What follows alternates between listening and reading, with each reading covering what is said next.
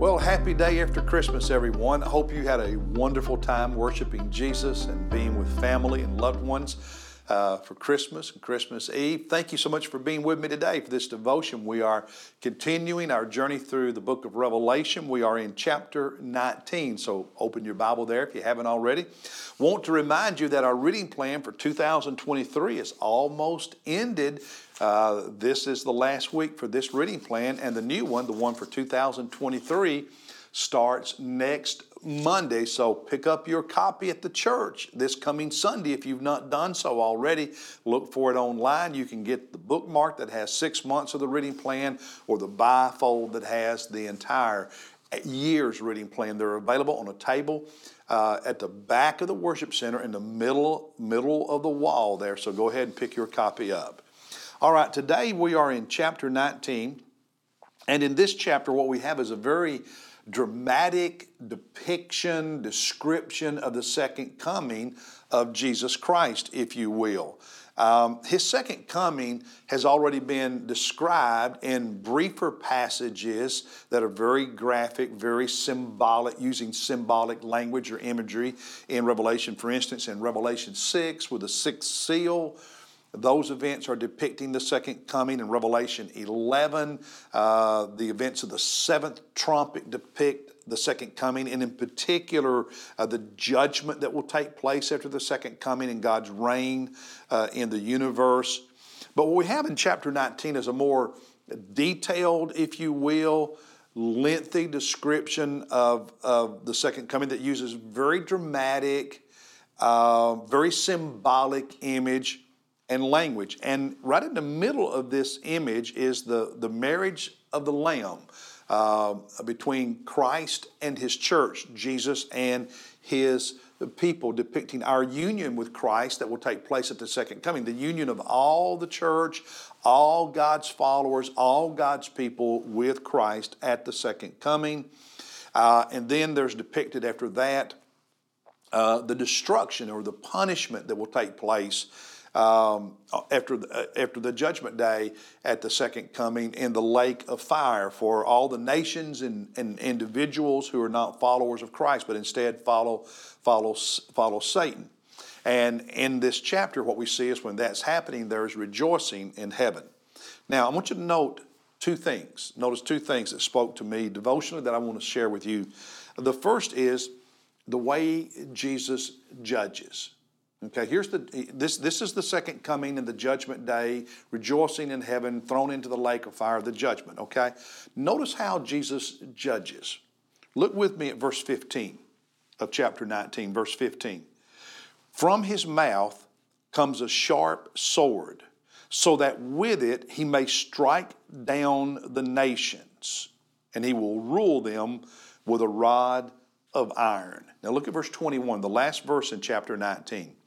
And the rest were killed with the sword which came from the mouth of him who sat on the horse. This is Jesus in his second coming here is depicted dramatically as riding on a horse. Doesn't mean Jesus will really ride a horse when he comes back, but that's the image that describes it, the dramatic nature of his second coming. And there is this sword coming from his mouth, and in verse 21, with it he kills those who are not believers.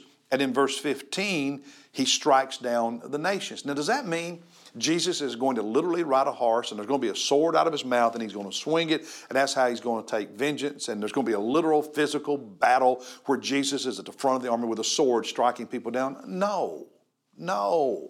This is dramatic language that says when Jesus comes back, what he uses to judge and then punish because of justice, people who are sinful, people who are evil, people who don't love Jesus, people who don't believe, is the sword. And the sword that comes out of his mouth early in Revelation is the Word of God. Hebrews talks about the Word of God being a sharp, two-edged sword.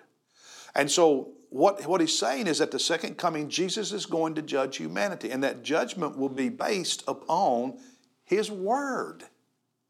And when people are judged by His Word, it is a just judgment. And if they are not obeying His Word, not believing and following and serving and loving and living for Jesus Christ, the Word will condemn them. The Word has already made clear how to be saved, how to know God, how to live. And when you don't obey, you don't heed the Word will judge. The sword with which Jesus judges humanity is the Word of God. And so I've said many times in my ministry, what God's Word says today is what it will say on the judgment day, and what it will say a million years beyond that, because it's unchanging. It's unchanging. And so the sword that judges, God judges according to the Word. So you want to be right with God? You want to be right with God on the judgment day? Align your life with what He says, because this is what He will judge you by, the Word. That's the first lesson. Now the second one is that you and I, as followers of Christ in this life, living here in this sinful world that's going to be judged by the Word of God, are to clothe ourselves, to dress ourselves with righteous living, righteous acts, righteous deeds. Look with me at verses 7 and 8.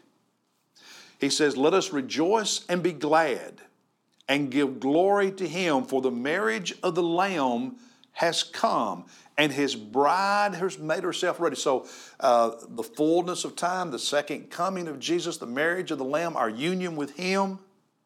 Verse 8, it was given to her, to the bride, to the church, to God's people, to clothe themselves in fine linen, bright and clean. Women go out and buy beautiful wedding gowns for their wedding day. That's the image here, that we dress up beautifully for Jesus on the day He comes back, in the marriage of the Lamb, when we are united with Him.